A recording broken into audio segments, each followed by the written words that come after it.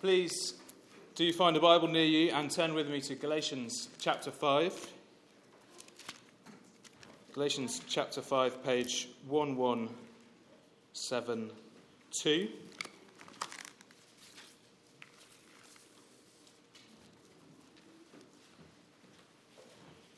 We're going to be picking up Galatians from chapter 5, verse 13.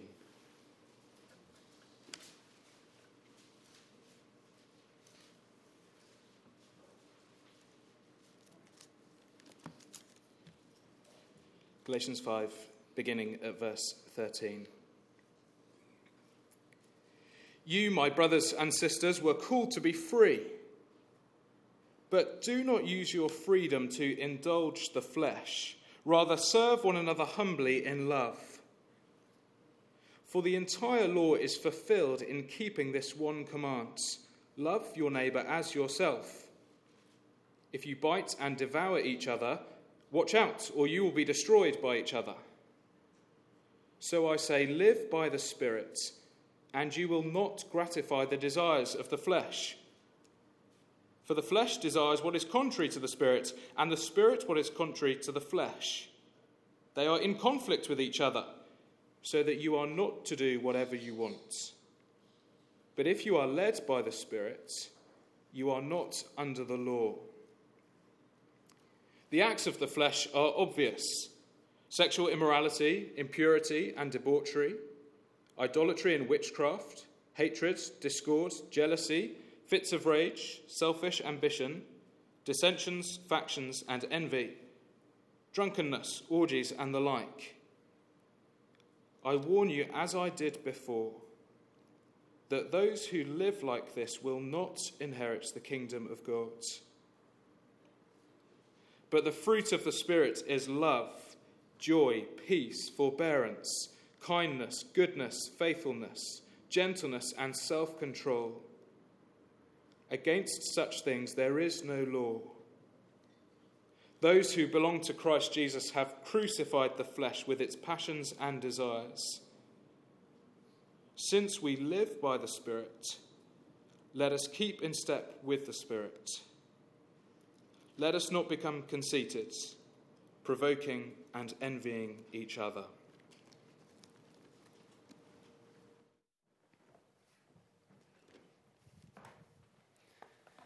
Good evening, everybody. The world's idea of freedom is something like standing on the bow of a super yacht with a cold drink in your hand, overlooking crystal blue waters while the sun warms your skin. No deadlines, no obligations, no schedule, the freedom to do whatever you want. And we've got to admit that sounds pretty appealing on a warm day like this. But Christian freedom is different. Again, it's still standing on the yacht without obligations, schedule, or deadlines.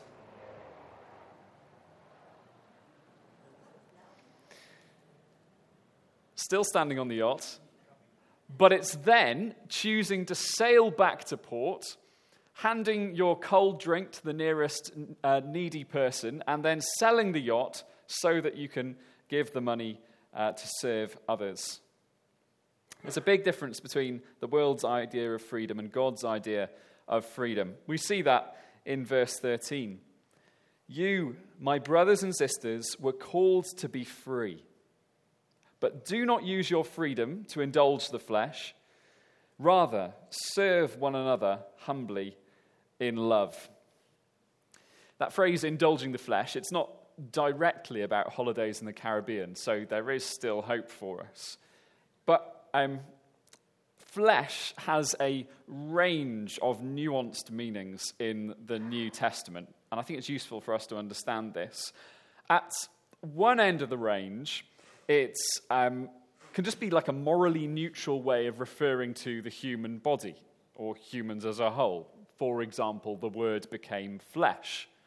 But we're not talking about the physical body here. We're way at the other end of the range, where flesh refers not just to human beings distinct from God, but human beings in opposition to God. It's not a physical thing. It's a whole human reality in opposition to God. So then, while previous generations might have concluded that indulging the flesh meant giving into certain physical, bodily desires, actually what we're talking about here is more about giving space for any ungodly desire of any kind, not just stuff like food, drink, or sex. As we'll see later, indulging the flesh in this context has a particular leaning towards community life. Community life as brothers and sisters in the family of God. You get a little hint in verse 15 of what happens when we indulge the flesh, biting and devouring one another like wild animals until we consume each other. Delightful. So, negatively, don't use your freedom to indulge the flesh, but positively, use your freedom to serve one another humbly in love. Or if we're being super literal, act as slaves. How ironic. God says, you are free, now behave as if you were slaves. I don't often quote from Martin Luther, but that reformer summed this up well in one of his books. He said, a Christian is a perfectly free Lord of all, subject to none. A Christian is the perfectly dutiful servant of all, subject to all. Again, specific examples of what this looks like to follow later. But for now, I want us to face up to the reality that this is a really, really hard command to follow. It seems like we're letting the toddler out of the playpen and then expecting them to immediately behave like a sensible adult. Aha, I'm free. No, I'm not going to knock over all the vases. Instead, I'm going to go around and serve people drinks. The agitators in Galatia believed that moral Christian living was only possible if the toddler stays in the playpen. If you're going to live a moral Christian life, you need the gospel plus in order to restrain the corrupting influence of the flesh. They would say, you need the law. But unsurprisingly, if you've been following through Galatians with us, Paul doesn't think so. We are free, not to indulge, but to serve. And we really can do this. We really can do this. The gospel gives us everything we need to live the Christian life. These verses in front of us are so helpful if you're stuck in sin. These verses in front of us are so helpful in giving us a vision for what our families and our church really can be like. Firstly, we can do this with new motivation. Verses 14 to 15. Actually, we'll pick up at the end of verse 13, and I hope you don't mind. I'm going to put it up on the screen in a translation that maintains the original word order.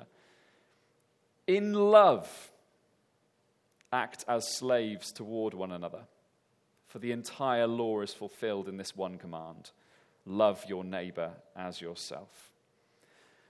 Let me be straight with you. On a hot evening like today, this bit's going to require some brain power, but I promise you it'll be worth it. It makes a difference. By putting in love at the start of the sentence, Paul was deliberately emphasizing it as important. We could achieve the same effect if we got out a yellow highlighter. In love could describe just the manner of our serving. So act as slaves with an attitude of love while you serve. But that falls short of what God is saying here. Love is more important than that. Love is not only the manner of our serving, love here is the motivation for our serving. It's the reason we are to use our freedom to act as slaves. But then, of course, no, say the agitators. Paul, what are you talking about? Our motivation for Christian living is the whole law. You can't just take one bit of the law about love out of context and say that's the motivation now. But Paul counters that in verse 14. Verse 14, it's not giving the reason why we should serve. Again, brain power, you can do this. Verse 14 gives us the reason why love should be the motivation for our service. You might notice that there's a little footnote in your Bibles pointing down to Leviticus 19, verse 18. Love your neighbor as yourself. You will find those words in Leviticus. But the footnote is misleading because I don't think Paul is really quoting Leviticus. Actually, he's quoting Christ. I say that because if you look across in your Bibles to Galatians 6, verse 2, you'll see the phrase, the law of Christ. They are one and the same. One day, when Jesus was teaching with such power that all his opponents had nothing to say, they were completely silent, apart from one Pharisee who thought that he had an impossible question. This is from Matthew chapter 22, verse 36. Teacher, which is the greatest commandment in the law? Jesus replied, love the Lord your God with all your heart and with all your soul and with all your mind. This is the first and greatest command. And the second is like it. Love your neighbor as yourself. All the law and the prophets hang on these two commands. Jesus says the whole law, with all of its intricate commands about food and festivals and rituals, can be summed up in one word: love. Love for God, love for your neighbor. That is the law of Christ. So back to verse 14 in Galatians. Why should love be the motivation for our serving? Because Jesus' teaching has refined the Christian's relationship with the law. Elsewhere in the Bible, we'd see that the law is still useful. But as verse 18 says, we are no longer under it. It's no longer our motivation anymore. It's no longer our master. Rather, the law of Christ fulfills the whole thing by drawing attention to the principle that underlies it. Now, that was some serious brain power. If you still find yourself asking the question, but how exactly does love fulfill the law? Paul's answer is, because Jesus says it does. And if you really want to press it and you go, yes, but why does Jesus say it does? Jesus would probably say something like, because this inward heart attitude of love surpasses all outward regulations. The command to use freedom, not to indulge but to serve, seems impossible. So we need an impossibly powerful motivation to do it. And there is no higher motivation than love. There's nothing that love won't do. There is nowhere that love won't go. Without even a moment's hesitation, you would jump in front of a bullet. You'd dive on a grenade for the sake of love, wouldn't you? And this powerful motivation of love, we see that most perfectly in Jesus, don't we? It wasn't the nails that held him to the cross. It was his love for guilty sinners like me and you. In love for me and love for you, he acted like a slave by taking our chains of sin and death and law so that we can go free. And now he asks us to do likewise. Love like I love, so you can serve like I serve. We are free not to indulge, but to serve. We can do this with the new motivation of love. Law doesn't create loving people. I think we know that. Law doesn't create loving people. It creates legalistic people who are judgy and cold, but the gospel does create loving people. The more we understand that genuine good news that we've been reading about in Galatians, the more loving we become. It's inevitable. When we worship the God of grace and mercy, we in turn become more gracious, more merciful. It's inevitable. Yes, sometimes we find it hard to love our brothers and sisters here. Yes, we sometimes find it hard to love our non-Christian neighbors. It's not really surprising. None of us here and none of us anywhere else are lovely all the time. And yet when we understand the gospel, we understand that we have a God who loves the unlovely. Remember him, then love. Secondly, we can do this with new power. Verses 16 to 18, and borrowing a little bit from the end. Let's start from verse 16. So I say, live by the Spirit, and you will not gratify the desires of the flesh. For the flesh desires what is contrary to the Spirit, and the Spirit what is contrary to the flesh. They are in conflict with each other, so that you are not to do whatever you want. But if you are led by the Spirit, you are not under the law. This paragraph has got two encouragements with a warning in the middle. And we'll start with the warning from verse 17. Christian, you are caught up in a battle between two powers. The power of the flesh and the power of the Spirit. The Spirit is the third person of the Trinity, God at work in his children. And as we read back in chapter 4, verse 6, because you are his sons, God sent the Spirit of his Son into our hearts, the Spirit who calls out, Abba, Father. Every person who's been saved by grace through faith has the Holy Spirit living in their heart. That's what that verse says. Which is an idea that most of us are familiar with, or many of us are familiar with. But it actually is astonishing if you think about it.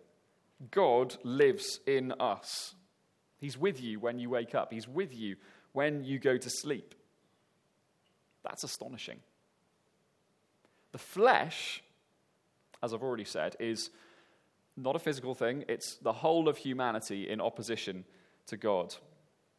It's not talking about our physical body as if it was evil.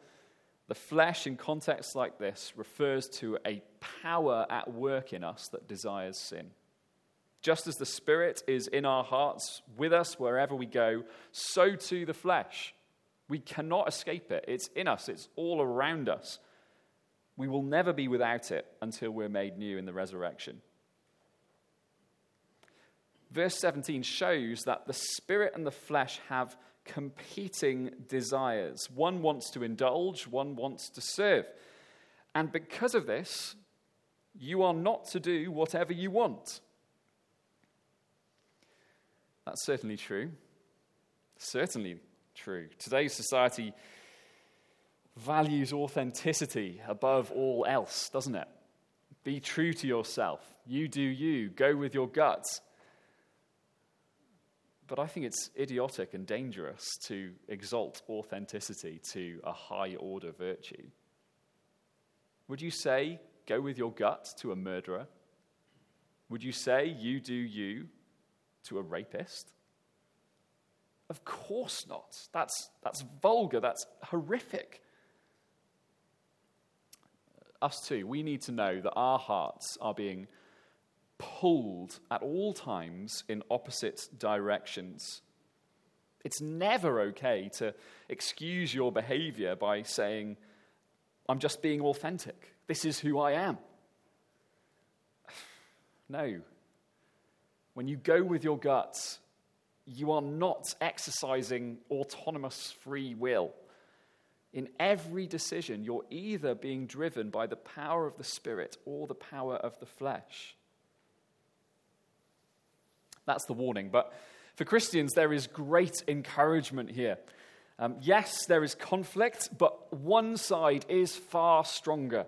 The Spirit is more powerful than the flesh. God promises in verse 16, live by the Spirit, and you will not gratify the desires of the flesh.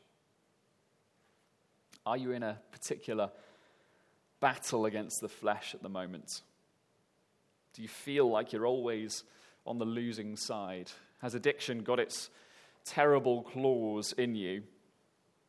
God promises you victory if you live by the Spirit. What does that mean? What does it mean to live by the Spirit? The word is actually walk. If you walk by the Spirit. The whole of life is being described like a long walk. Walk by the Spirit. That means two things. It means to walk with the Spirit's power, and it means to walk with the Spirit's direction. Walk with the Spirit's power, walk with the Spirit's direction. When we walk with the Spirit's power, we learn that the only way forward, the only way to take a step forward is on our knees. We walk with the Spirit's power when we recognize that all human effort is useless unless it is laid on a foundation of prayer. And we walk with the Spirit's direction when we let him decide where we go. As verse 18 implies, if you are led by the Spirit, it's just telling the other side of the story. This is really about who gets to decide what is right and wrong. Are you going to be like everyone else, going with your gut because that feels right?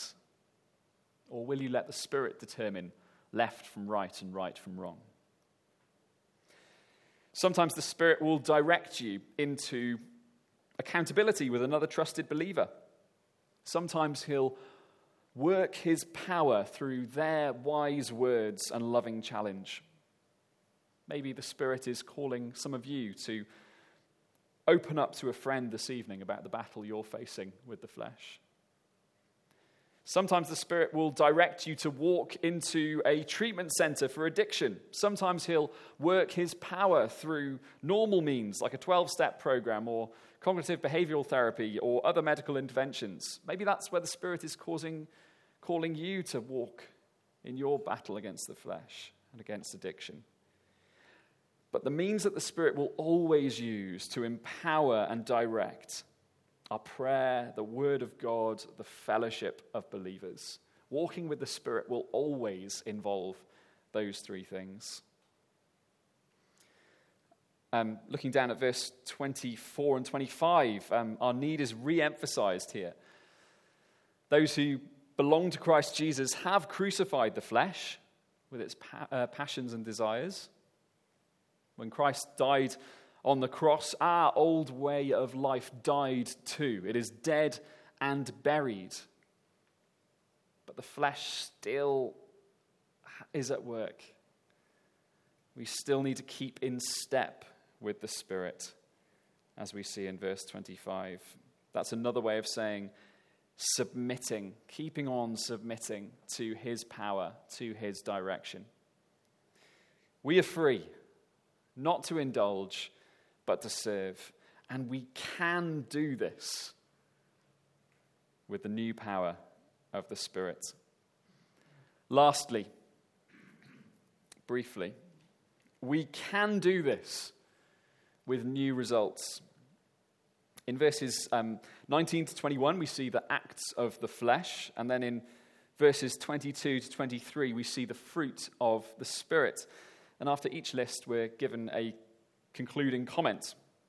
You could see these lists as elaborating verse 17. Here are the desires of the flesh. Here are the desires of the Spirit. But it's really, really easy for us to read these lists as New Testament law. Don't do this. Don't be involved in sexual immorality. Don't be involved in impurity, debauchery, all that. Instead, do love, do joy, do peace, be more forbearing, be more kind. But preaching law from Galatians is like trying to teach about love from a maths textbook. It's just not what it's about. These lists are promises. If you continue to live by the flesh, if you continue to be motivated by law, you won't succeed in suppressing and combating the desires of the flesh. And God promises that this is what your life will look like. This is what your community will look like. This is what your church will look like. This is what your family will look like. And it's horrible. The acts of the flesh are obvious. Sexual immorality, impurity and debauchery, idolatry and witchcraft, hatred, discord, jealousy, fits of rage, selfish ambition, dissensions, factions, and envy, drunkenness, orgies, and the like. If you continue to try and fight against the flesh with law, this is the result. You will not be successful in that battle. And there's a horrible warning. Those who live like this will not inherit the kingdom of God. The kingdom of God is the inheritance reserved for his children when the world is made new. This warning doesn't mean that kingdom is reserved only for sinless people. This doesn't speak of those who've committed specific acts of sin, or even those who are in an ongoing struggle with sin where they occasionally fail. Rather, it's for those for whom there is no struggle. They've given up the fight and their lives are now characterized by these sins. Such people prove that they were never free in the first place. The inevitable consequence of trying to fight sin with the law. However, the opposite is true too. When we look down at that list between verse 22 and 23, it's so easy to think of it as a to-do list, but it's not. Again, it's a promise. This is the inevitable consequence when you do walk by the Spirit, when you do keep in step with him, when you're submitting to his direction and his power. This is what will happen. This is what your family will look like. This is what your church will look like. This is what your communities will look like. As I read the list, imagine what it would be like to be part of a family like this. The fruit of the Spirit is love, joy, peace, forbearance, kindness, goodness, faithfulness, gentleness, and self-control. If you live by the Spirit, that is what will happen. And that will be wonderful to be a part of. I know that battling with the flesh seems impossible sometimes, but have you ever been surfing when the sea is choppy? When you're still in the shadows, it's hard to make any progress at all. You've got this cumbersome, heavy board, and there's a cord strapped to your ankle, and you just get battered by breaking wave after breaking wave. One knocks you off balance, you go under, you come up again just in time to take a big, deep lungful of, nope, that's not air, that's another salty water-filled wave. But you keep kicking, you keep pushing, and then suddenly everything is calm. You're out of the shallows and into deep water. You're past the breakers, and now you can just drift, calmly sitting on your board as the sea takes you gently up and down, up and down. Often, the battle with the flesh is like that. Progress is really slow to begin with. You feel like you're never going to be able to break the cycle. You get knocked down after wave and wave of sin. It hits you before you've had a chance to get your guard up. But if you keep walking in the Spirit's power, with the Spirit's direction, you do get through those breaking waves. The early hard work is worth it. It becomes a lot easier after that. In the gospel, we have been given everything we need to use our freedom well. Live by the Spirit, and you will not gratify the desires of the flesh. That is a promise. It's a battle that we're going to be fighting every day until we reach glory. But it's one well worth fighting. We can do this. Let's pray.